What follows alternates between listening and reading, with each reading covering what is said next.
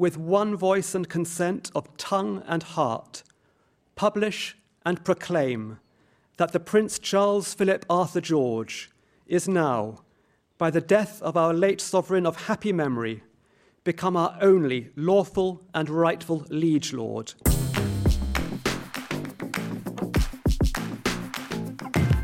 The swill is not only unpleasant, it's also dangerous. Those who like beer, and surprisingly it's still legal to like it. South Australia joins all other states in abandoning the 6 o'clock swill.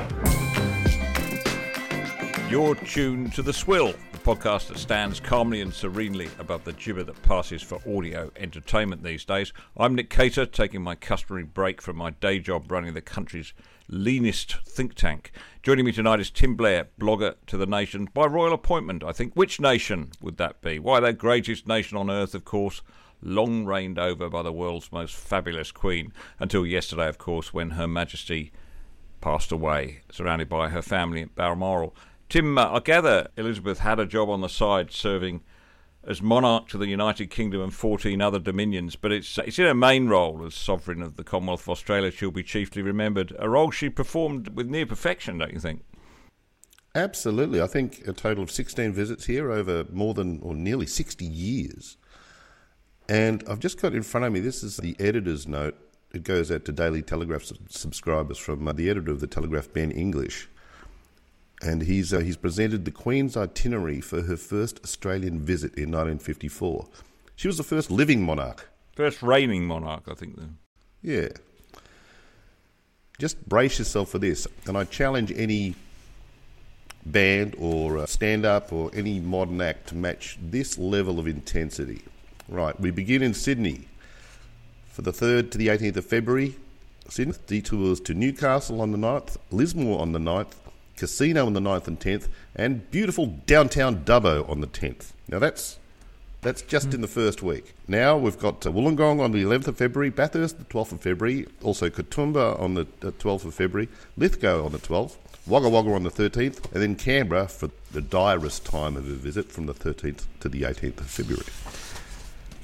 Then she headed further south. Hobart, 20th to 23rd of February, Wynyard, 23rd of February, Burnie, 23rd of February, Ulverston, 23rd of February, Devonport, 23rd of February, Cressy, 23rd to the 24th of February, and then Launceston, 24th of February. That's week 3 done. Next, Victoria and South Australia. Melbourne for the 24th of February to the 9th of March. I think my grandparents were present for her street celebrations there. Mount Gambier in South Australia, 26th of February. Hamilton, 26th of February. Flinders, the 2nd of March. Wow. Now that's 4 weeks, and we've already gone through New South Wales, the ACT, Tasmania, South Australia and Victoria. Now, Sale on the 3rd of March, Traralgon on the 3rd of March, Yallourn on the 3rd of March, Warragul on the 3rd of March, Benalla on the 5th of March. Bear in mind at this point, we're not even halfway through the tour. Then we've got Shepparton, Echuca, Rochester and Bendigo and Castlemaine and Maryborough all on the 5th of March. And then on the next day, Ballarat, Geelong and Warburton. 5 weeks done. Let's go north. Brisbane from the 9th to the 18th of March. Still going. Oh, yeah. She's tireless. Brisbane from the 19th to the 18th of March. With it's side exhausting trips, just to listen to. Between the 11th and the 13th to Bundaberg, Toowoomba, Cairns and Townsville. 6 weeks down. Only a couple or so to go. Mackay, Rockhampton on the 15th of March. Broken Hill on the 18th of March. And then to Adelaide between the 18th and 26th of March. 1 more week. The final leg, Whyalla in Port Lincoln on the 20th of March. Lovely spot. Woomera on the 22nd. Renmark on the 23rd. Mildura on the 25th. Kalgoorlie on the 26th. Perth on the 26th. It's a bit of a jump over there to Perth, or to WA. Busselton on the 30th. Albany on the 30th. Northam on the 31st. York on the 31st. And then Fremantle on the 1st of April, from where she departed for her return voyage to Britain. How great is that effort? Oh, isn't that amazing? It's the sort of thing that Slim Dusty would have sung about, isn't it? In fact, it's a Slim Dusty tour. I've been to Tullamore, Seymour, Lismore, Mooloolaba, Nambour, Maroochydore, Kilmore, Mooloolaba. I could go on, but I love to have a drink with Queenie. But Slim Dusty did tours like that. He did. Of course, we are now joined here by Kel Richards, we should point out. Of course, Royal Correspondent Kel Richards, sorry. Kel, I should have introduced you, but the half the nation saw her. Half the entire nation is said to have turned out to see her in person, which is quite some feat, I think, and in the era before television. And a very little Kel Richards stood in a corner in Mascot and waved at her. Yep. She waved. Yeah. I waved at her as she went past, and she waved back. So we've had a relationship ever since. She remembers that moment, I think, to her dying day, Kel. She spoke of little else. Well, I haven't even asked you, Kel, where you stand on the Republican monarchy question, but I just sense that the Republicans lack a sense of poetry, spirituality. There's the idea that we should have somebody like that as our head of state, as they call it, although head of state, of course, is not in the Constitution. That's just a jargon term that diplomats use. But the fact that that should be our sovereign, to me, is quite marvellous. I could go on about it, as I will, but it's a magical kind of arrangement we came to, thanks to the British, where the Queen has the power to pass acts of Parliament in Australia, but only the ones which she is advised to do by the Senate and the House of Representatives. In other words, she is both master and servant of the Parliament. That, in essence, is the Magna Carta, is the spirit of the Magna Carta, and why the best place in the world to live is in a constitutional monarchy like this. That's my thesis. You can argue if you want. No argument. We're all in favour. You're just activating a lot of nodding heads. And you were talking about the qualities that the Republican movement miss out on. What this structure, this system gives is, they may sound like weird words, but I think they provide a degree of nobility and dignity. And without them, you end up in a cesspit of party politics and nothing but party politics. To have that bit of nobility and dignity above that is a wonderfully refreshing thing, which we have. And I wrote something about this a few weeks ago, that the quality of our political class and their achievements are not such that they've earned themselves an extra layer of political power by, for example, adding a third element of Parliament with the voice, or by ditching our connections to royalty and becoming a republic, which would have to result in some Australian equivalent of the Queen that might not be limited to the current role of the Governor-General. It would be an additional entity. When you've got a political class that is so inept that they've turned the energy powerhouse of Australia into some place where it's got the most expensive electricity in most of the developed world, I don't think you've really written your ticket to give yourself anything extra. Nothing to boast about. I had to think about this morning at 5 o'clock because I do a daily newsletter, a word of the day, which I post on the website and I send out to people. And I had to think, what word do I use to talk about the passing of the Queen? The word I chose was the word anchor, because I thought that's what summed up. I've just pulled it up in front of me. What we've lost. Yep. There's an anchor. It's been there for the whole of our lives. The Pollies come and go, some of them good, some of them bad. A lot more bad than good, as you say, Tim. But she's been there and admirable for the whole time. The word anchor goes back to Old English, and one of the first authors ever to use it was King Alfred. So it's clearly an appropriate royal word, isn't it? And very soon after the literal use, a device to keep a ship safely anchored to the seabed, very quickly after that, just a few years after that, it started to be used metaphorically to mean, quote, this is from the Oxford, quote, a person or thing which provides stability, support or confidence, especially in otherwise uncertain times. Now, what the Oxfords, and that's what we've had. We've had uncertain times, and we've had that anchor. And she had her own anchor, which was her Christian faith, which she never hid, spoke about often, especially in her Christmas broadcasts. But the world is feeling very strange, I think, at the moment. Very strange. Well, Kel, of the Queen's detractors online, I would use a word that rhymes with anchor. I've got to get the beep ready, I suppose, Tim. Actually, you might need it later on, although I'll be careful. The Queen was mostly condemned in woke quarters because of, she represents a terrible force of colonising evil. Senator Marine Faruqi of the Greens, of course, wrote this morning that she cannot mourn the leader of a racist empire built on stolen lives, land and the wealth of colonised peoples. Good for her. Anyway, while all this all these attacks on colonialism were occurring, the New York Times found someone who took an altogether different avenue of attack. They found a Harvard University history professor called Maya Jasanoff, who wrote a 1,500-word piece. I think it doesn't end quickly, but I'll give you just a couple of paragraphs. The Queen, wrote Maya Jasanoff, was the face of a nation that during the course of her reign witnessed the dissolution of nearly the entire British Empire into some 50 independent states and significantly reduced global influence. Now you'd imagine, Kel and Nick, that reducing the global influence of the British Empire and dissolving it into 50 independent states would be a very good thing. Yeah. Yes. The woke should applaud. It's correcting the great colonial wickedness and evil. But oh no, no, because she then continued, and you might have to explain this all to me. The Queen's presence as head of state and head of the Commonwealth, an association of Britain and its former colonies, put a stolid traditionalist front over decades of violent upheaval. As such, the Queen helped obscure a bloody history of decolonisation whose proportions and legacies have yet to be adequately acknowledged. There's a touch of the old damned if you do, damned if you don't there, isn't there, Col? It is. Am I reading this correctly?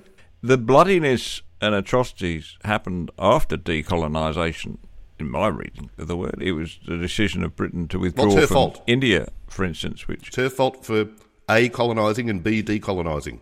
She's history's greatest monster. If they hadn't decolonised the Solomon Islands, we wouldn't be stuck with Sogavare. Her fault, absolutely. I blame the Queen for all the wrongs. And don't really get it nor appreciate, do they? Somebody tweeted, and I'm not sure whether this is a joke, Joe Biden sends his condolences to the British people for the tragic loss of Margaret Thatcher. But look, this is the Queen. This is the very same Queen that after 9/11 personally stepped in to order the royal band to play the American national anthem at the changing of the guard. She had unprecedented. No bad feelings on her part for their presumptuous act in becoming independent back in, was that 1780 something? That she was quite. We came to terms with that. Paul Keating, though, she did die in Balmoral, the very spot where just 29 years earlier Paul Keating had met her in the drawing room that he writes about, to warn her. Just thought he'd break it to her gently that Australia was going to be a republic. He told her, he said, that the monarchy had drifted into obsolescence, that Australia would inevitably become a republic, that the nation had changed since she first visited in 1954, the White Australia policy had been abandoned, and it would be hard for the country to find its place in Asia if it was uncertain about its own identity. The Queen sat resolutely through what Keating imagined had been a difficult conversation before offering the Prime Minister a glass of whiskey. She clearly thought he needed it. It's interesting that they somehow need to take offence at the fact that she was nice, she was likeable, she was pleasant. How do you do that?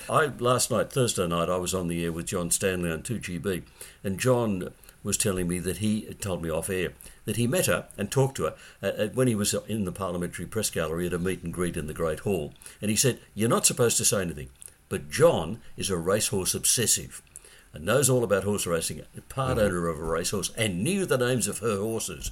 So when she came and shook the hand, he started talking about her racehorses. He said her face lit up. She was really delighted. He was someone interested in what she was interested in and actually knew something about it. She was just a very nice, likeable person. How dare she? How you twist that to take offence at that is amazing. Yeah. It is extraordinary. Now, Meghan Markle managed it, but anyway, go on. I've been collecting for a piece in the next edition of Quadrant some of the worst initial responses to the Queen's passing.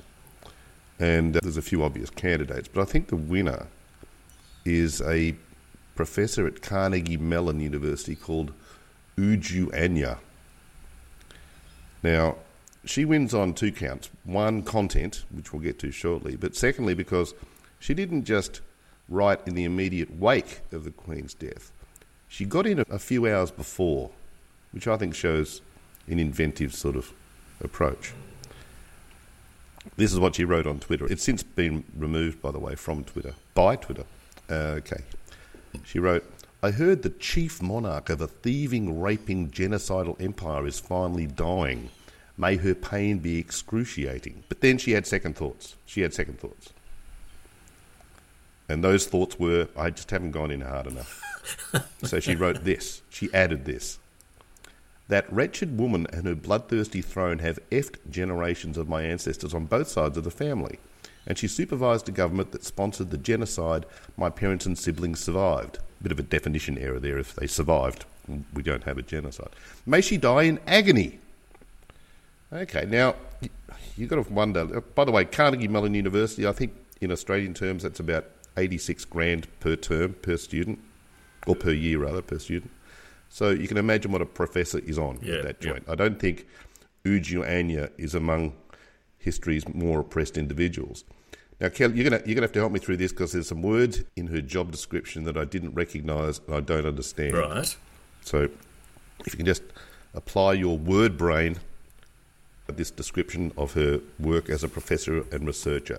Apply your work brain to the job description of a bird brain. She's a professor and researcher in applied linguistics, critical sociolinguistics, and critical discourse studies, primarily examining race, gender, sexual and social class identities in new language learning through the experiences of African American students. Her other areas of inquiry include applied linguistics as a practice of social justice and, brace yourself, translanguaging in world language pedagogy. I think I've pronounced those words right. Translanguaging. Translanguaging. Is that a new one to you, Kel? Because I've never run across that particular pile of crap before. Not only is it new to me, that is new to the Oxford English Dictionary. So it's a verb, right? I was doing a bit of translanguaging yesterday and I cut my foot. Like, what does it mean? Well, I think it's probably what people who have who take the hormones and have the surgery do. They do a lot of translanguaging, don't they? Is that just changing pronouns, translanguaging? It sounds more complicated than that. Yeah, no idea what it means. She probably means something like translating. That's probably what she means. And when you're talking about social justice, applied linguistics and social justice, what she means is doing what the woke want to do, which is to try to teach the rest of us to talk properly. So translanguaging could be where you convert... Yes, that's right. ...words and phrases we understand into impenetrable woke speak. I've had a couple of people recently say, look, most Australians don't understand woke. What does the word mean? And I've explained the history so many times, but I've decided I've got to give them a really simple 3-word definition of woke. And woke is authoritarian political correctness. And I think that's her topic. Oh, that's a good point. Authoritarian political correctness. So where political correctness used to be a joke, it's now become a bully, and they are authoritarian political correctness. That's what woke. So I'm using that 3-word definition to try to help people to understand where it is now. That's what I think it is. And that's what I think she's doing. That's actually very, very astute.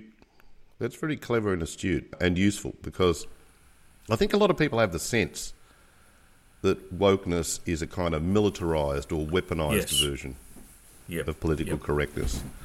But see how many words I do use to get there, and you've done it in 3, Kel. So that's very helpful. It is. The woke is a philosophy in which everything becomes politicised. Even, we learnt this week, as you could see at the Midwinter Ball, the women's ball gown is now also politicised. It has to have slogan. It used to just a plain, straightforward, black, blue, whatever. It has to have quotes from Guardian editorials written all over it, like no to coal. And the Queen, fortunately, died too late to become the subject of one of those dresses, but no doubt she will do next time. But I think the point here, Kelly, isn't the point here that these activists, these Republicans, including many in this country, they just assume that people care about this as much as they do, but of course they don't. And then they had that enormously frustrating experience in 1999 when they were so certain that we were going to throw the Queen out, and because 55% of people rejected that as a substantial majority, but they're still going, of course. And now we have Anthony Albanese is not content with one constitutional change, Aboriginal voice to Parliament. He's already lining up the second. He's appointed Assistant Minister of the Republic, who last weekend announced that he was planning an education campaign. Uh-oh. That's his words, not mine. It's rather frightening, isn't it? First of all, that he says that Australians should be taught that, quote, the Queen of England is our head of state. Wrong, Matt. She's not. The Constitution does not include the words Queen of England. Indeed, King or Queen at all. We talk about the Crown, of course.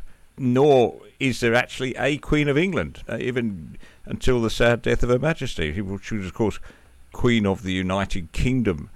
My advice to Matt Thistlethwaite, if you're going to change the Constitution, first learn what it actually says. Can I just offer David Flint keeps saying to me, every time I bump into him, he says that the High Court of Australia very early after the Federation, 1910, very early, actually ruled that the Governor-General is the head of state. And we saw that, in fact, the Governor-General is the head of state at the dismissal, and the release of the Palace Letters kept showing us that this was John Kerr, an Australian citizen, born and bred in Australia, acting as a head of state on his own without the palace.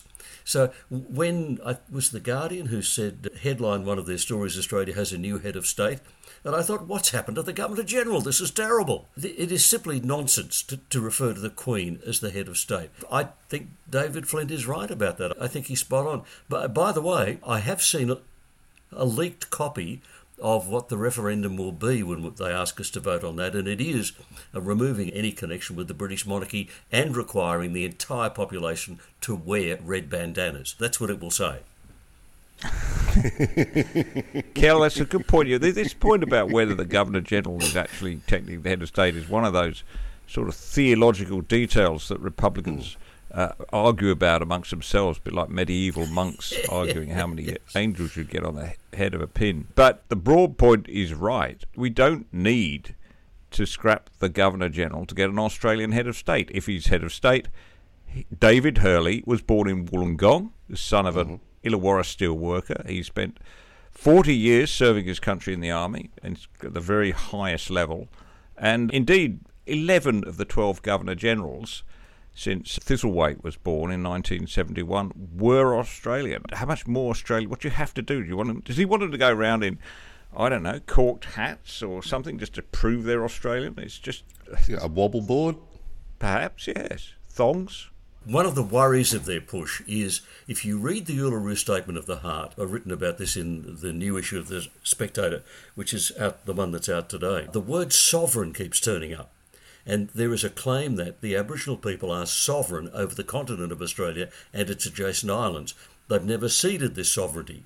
It's a sacred spiritual sovereignty. It can't be taken away. And at some point they say they have co-sovereignty with the Crown. Now, if the Republicans get their way and the Crown is gone, there is no one in Australia to have sovereignty over the nation except the Aboriginal people. So the other 97% of us will just have to acknowledge that 3% of them have sovereignty over the entire place. I actually think the whole sovereignty question is worth mentioning in the voice debate, because that's what it is. It's a claim of territorial authority made by one racial group of people over the entire country, so that the rest of us, the other 25 million, don't have any territorial authority over our country. And getting rid of the Crown makes that worse. That's right. I mean, what is the proposal for the new Australian head of state, which is sort of the word they use because they don't want to say the P word, president?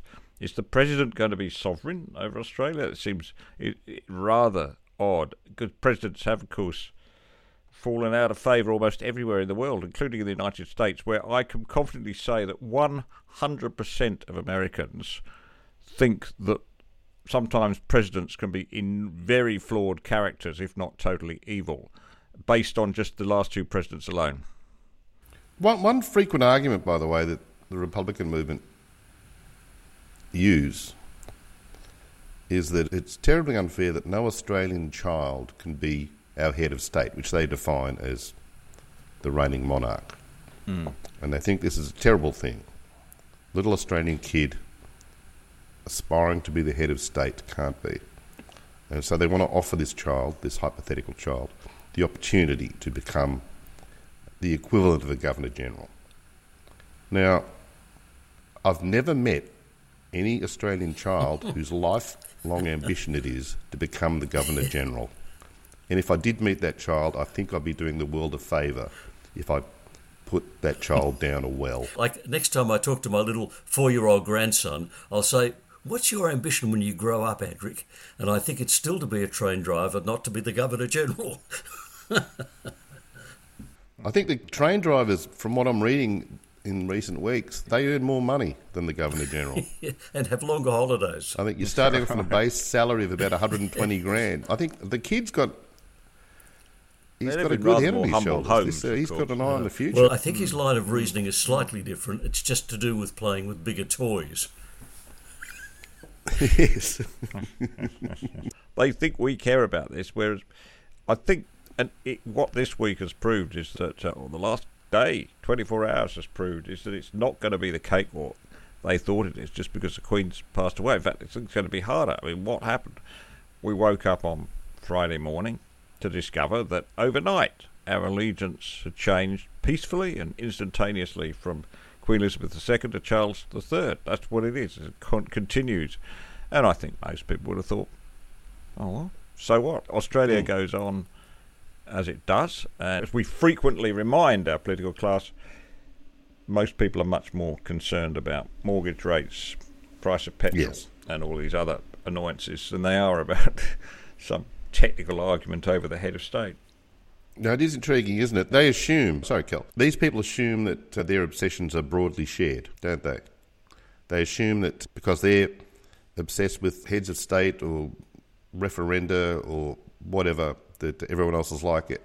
And I would liken that to, say, Kel wandering into a room full of 100 strangers and yelling out, "Isn't it fascinating? Everyone thinks that this certain word has French origins and it's actually Portuguese." And expecting everyone to rise up in acclamation and be fascinated because that's Kel's special Tim has interest. been in a room I've walked into, haven't you, Tim? You've been in a room I've walked into. It would be like me going to a room this weekend and saying, "My God, everybody, wasn't that a spectacular second practice session at the Italian Grand Prix at Monza?" and expecting everyone to join in the conversation. They don't care.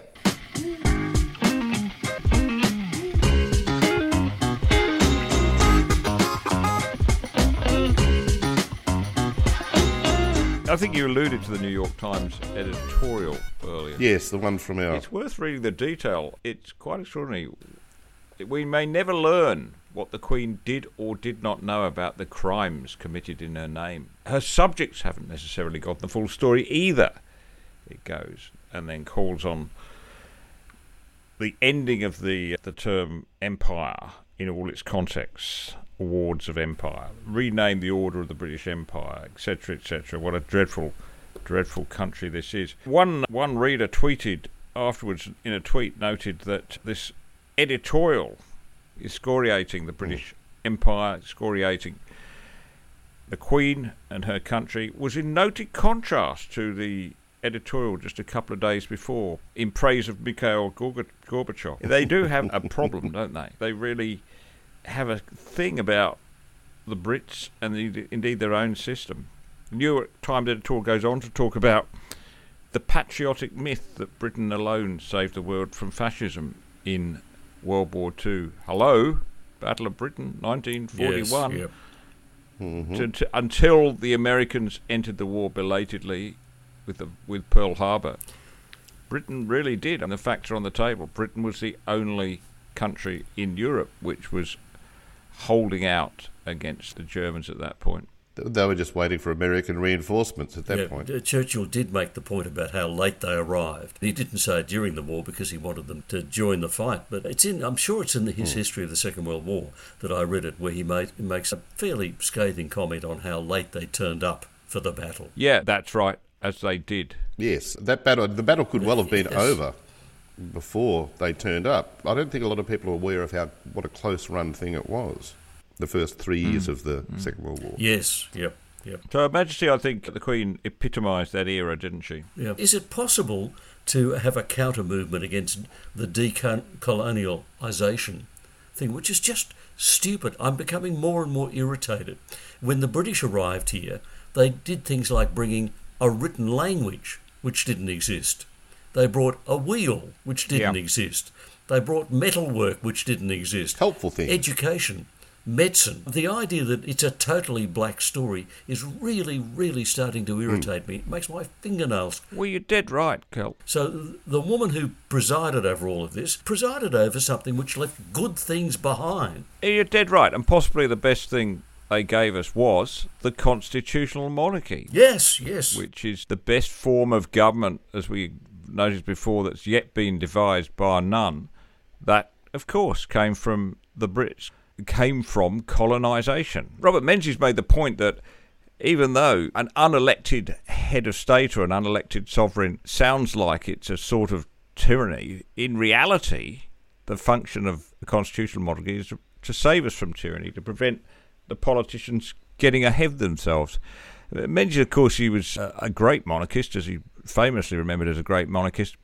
Close to his death, he said, "The present Queen, who's the most remarkable monarch since the first Elizabeth, has done so much to strengthen the position of the Crown and to inspire general respect that I'm constantly horrified to find that some alleged intellectuals in Australia want to have a republic. I hope they fail dismally," he said.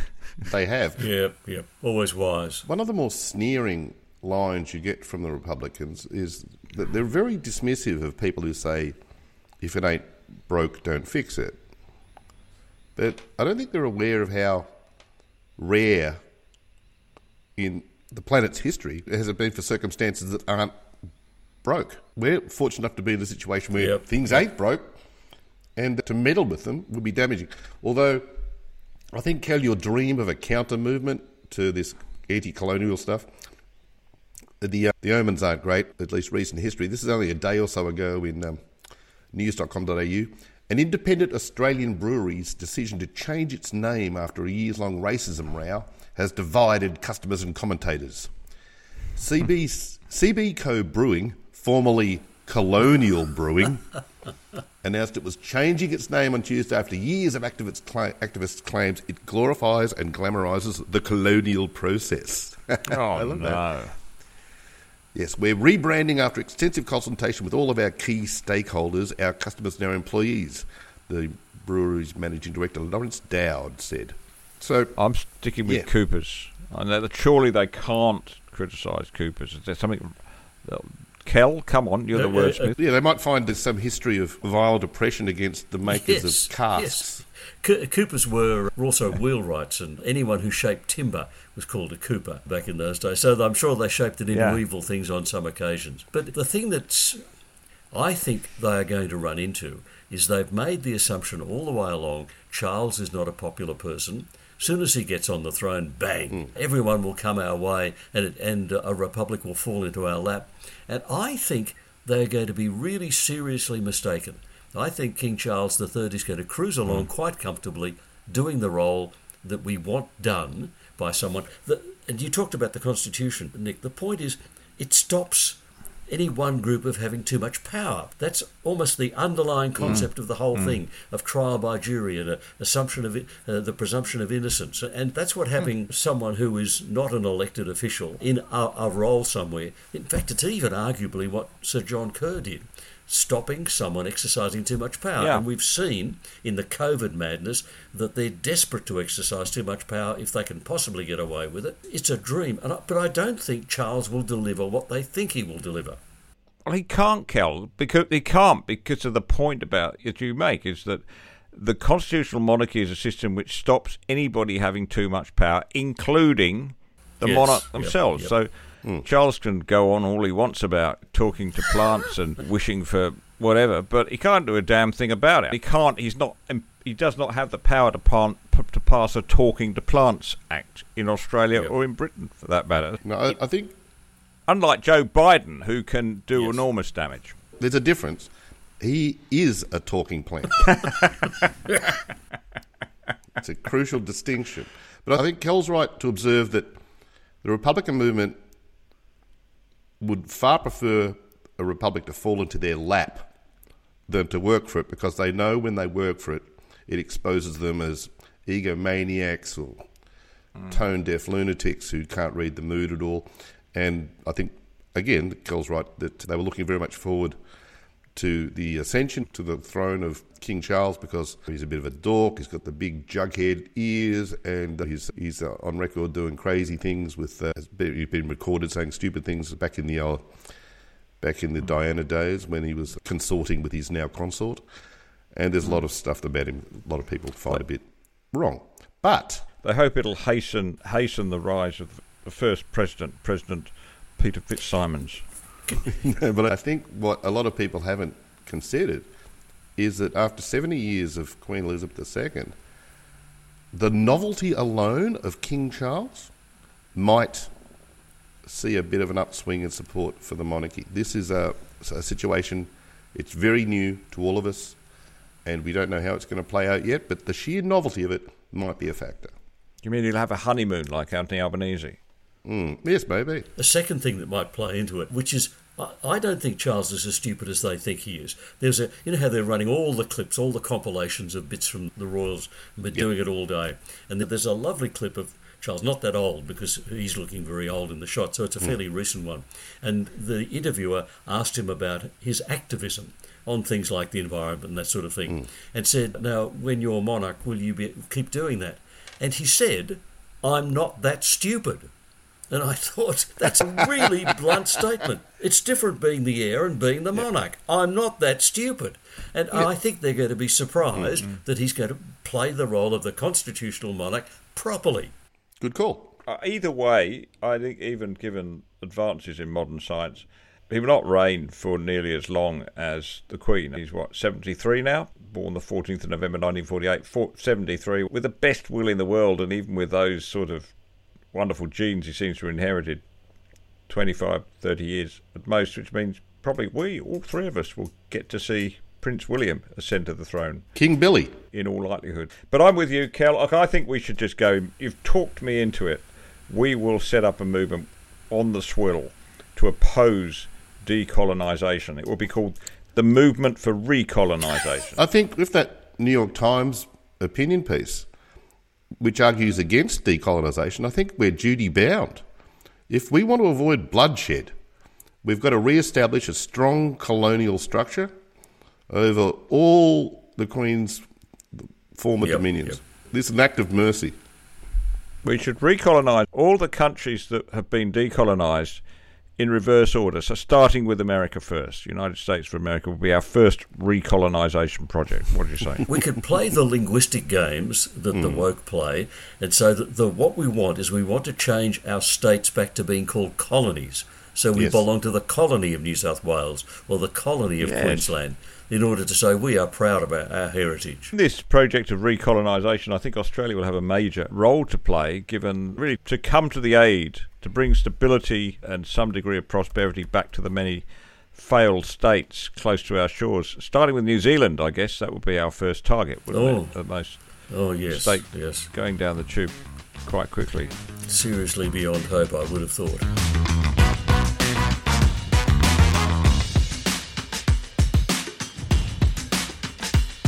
Tim, if you excuse me, I might just test Kel on something. And Kel, we're looking at you on computer cam, so we can tell if you're just cheating by looking down at your keyboard and looking us up. The phrase, "the king is dead, long live the king," or multi-gendered variations. "The queen is dead, long live the king." The origins of that? Perhaps I can give you a coup. Le roi est mort, vive le roi. No, all I can tell you is that it's older than Shakespeare. When Shakespeare was using it, he didn't coin it. All I can tell you with any confidence is it's extremely old. According to my extensive studies at the University of Wikipedia, it's declared on the ascension to the French throne of Charles VII after the death of his father Charles VI in 1422 in France. Oh. So you'd have thought that we'd get a phrase that is now essentially the official proclamation to mark the passing of a monarch. Who'd have guessed that we would have got that from the French? I guess it was in happier times for the French monarchy, though. Yeah, the French have very little use for that phrase now. Bear in mind, in 1400, French was still an official language in England. England was bilingual. After 1066, the Normans came in, and those idiots only spoke French.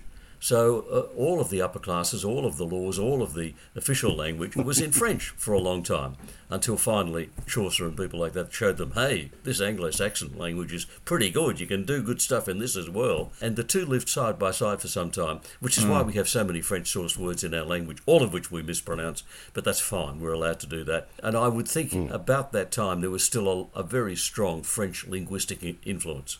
Yeah, and it gets a richness to the English language, isn't it? It's a real comfort to carnivores of a sensitive disposition, because we don't eat sheep, we eat mutton, from French mout. We don't eat cows, those lovely animals. We eat beef, all from the French. It's given us alternative words for the animals that allow us to have...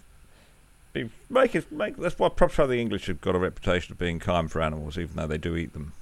Cal, I don't have the list in front of me, but I've read through it. It's a very helpful list of English town and village and landmark, river names and so on. And it's a guide to telling the source of those words, be it French, Roman, Norman, so on. It's intriguing, though. But mentioning the French influence on our language through English, was there, obviously there's Roman as well, I guess, even though that sometime predates, obviously, the French. We have got very strong Germanic influence, because the Anglo-Saxon language was a Germanic language to begin with. But the truth is, English has borrowed words from every language on the planet. I once made the observation that English doesn't so much borrow words as follow other languages down dark alleys, beat them senseless, and steal any linguistic items they have about them. If you call a small boat a dinghy, you're speaking like an Indian, because it's a Hindi word. Yep. If you wear pyjamas when you go to bed, that's a Hindi word. Our language is just packed full of words from just about every language on earth. And that's what...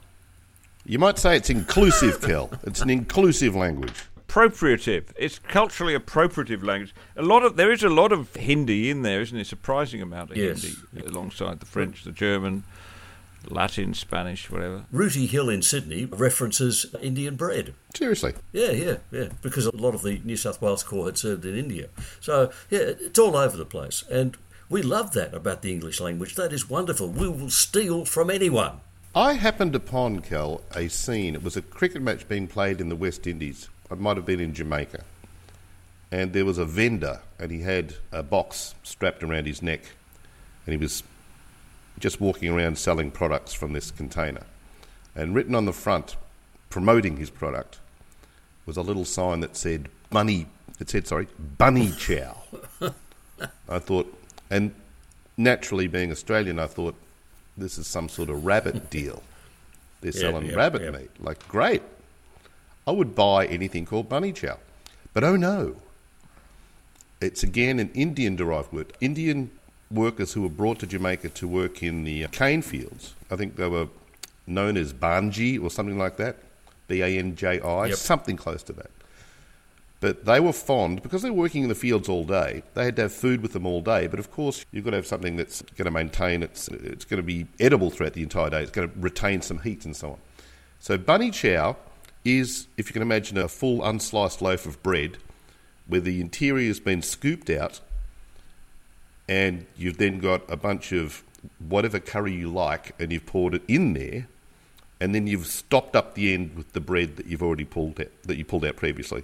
So it looks like a single loaf of bread, and then you chomp into it, and you've got this delicious hot curry filling, or it can be a vegetarian filling, whatever. That's bunny chow. And at the cricket ground, you can buy quarter, half, or full loaves, depending on how hungry you are. I think this is the greatest. I don't know why we aren't selling that at rugby league games. I think that's a wonderful idea. And they're not the only people who do it. A friend of mine was teaching in Tonga, and he said what the boys and the girls at school would do for lunch is they'd go and buy a loaf of bread, eat nice, soft, warm loaf of bread, eat the middle out of it, then get a bottle of a soft drink, a bit like Fanta, but really glutinous and really sweet, and pour it in. And then you ate the result. And he said... Wow, that's a variety of bunny chow, except in liquid form. But he said, think about the what it contains, and you'll understand why the Tongans charging across rugby league fields are the size of a fridge. I always liked There was a debate a few years ago. We've wandered a bit off the subject of the Queen. I'll bring us back to that in a moment. I think, in a way, this is a celebration of empire and a celebration of all that she reigned over. But I remember there was a debate several years ago about junior rugby league, whether playing groups should be determined rather than by age, like the under-12s, under-13s, and instead by weight, because we had a lot of Islander kids, Tong and so on, and they were substantially larger for their age than a lot of other children. And one very persuasive clip showed a large kid, big Islander boy, and his team had obviously decided the way they were going to win was just, at all costs, get him the ball and then let him go. And he basically walked the length of the field with these other tiny children hanging off him like limp to a ship's hull. And then when he got to the touchline, he put the ball down and then very gently just detached these children and put them down on their feet. And he was the epitome of a gentle giant. He wasn't using his size advantage because it was substantial. He wasn't using it to cause any damage at all. He was merely using it as a competitive device. But yeah, the delicacy with which he was putting these kids down, he wasn't thrashing them off or trying to kick them away. He was just like, down. And it was brilliant. That guy has been on the bunny chow, I reckon. It's given him the speed and mass that he needs. I agree. Well, guys, I reckon we've probably talked long enough, unless there's anything else on the agenda. I think we paid tribute to Her Majesty, and we wished King Charles III all the best. And I think it's fair to say, out of a sense of dignity, we have pulled our punches a little bit on the lunatics on the left. We're probably keen to get back into that next week. What do you think? Just in the hour or so we've been talking, can you imagine what's gone down online just while we've been chatting away? It's going to be a sewer when we click back in there just to see what... When they started at a fairly low level, let's see how further they can go. Let's see how further they can dive. Yeah. There are people there helping us support the monarchy, people like Meghan. Meghan Markle is working hard for us to think really highly of the monarchy. Absolutely. We need to be grateful for that. Indeed. And Matt Thistlethwaite is doing his bit too. Marvellous, marvellous, marvellous. Okay, guys, I think that's it. You can email us at nick@theswill.com.au. Don't forget, the 5-star thing is not just pretty, it actually works in pushing us up the rankings and getting more people to listen and enjoy the show. It's too good to keep to yourselves. Thanks, guys. We'll chat again next week, and God bless him. God bless His Majesty the King. Indeed, indeed. Talk to you next time.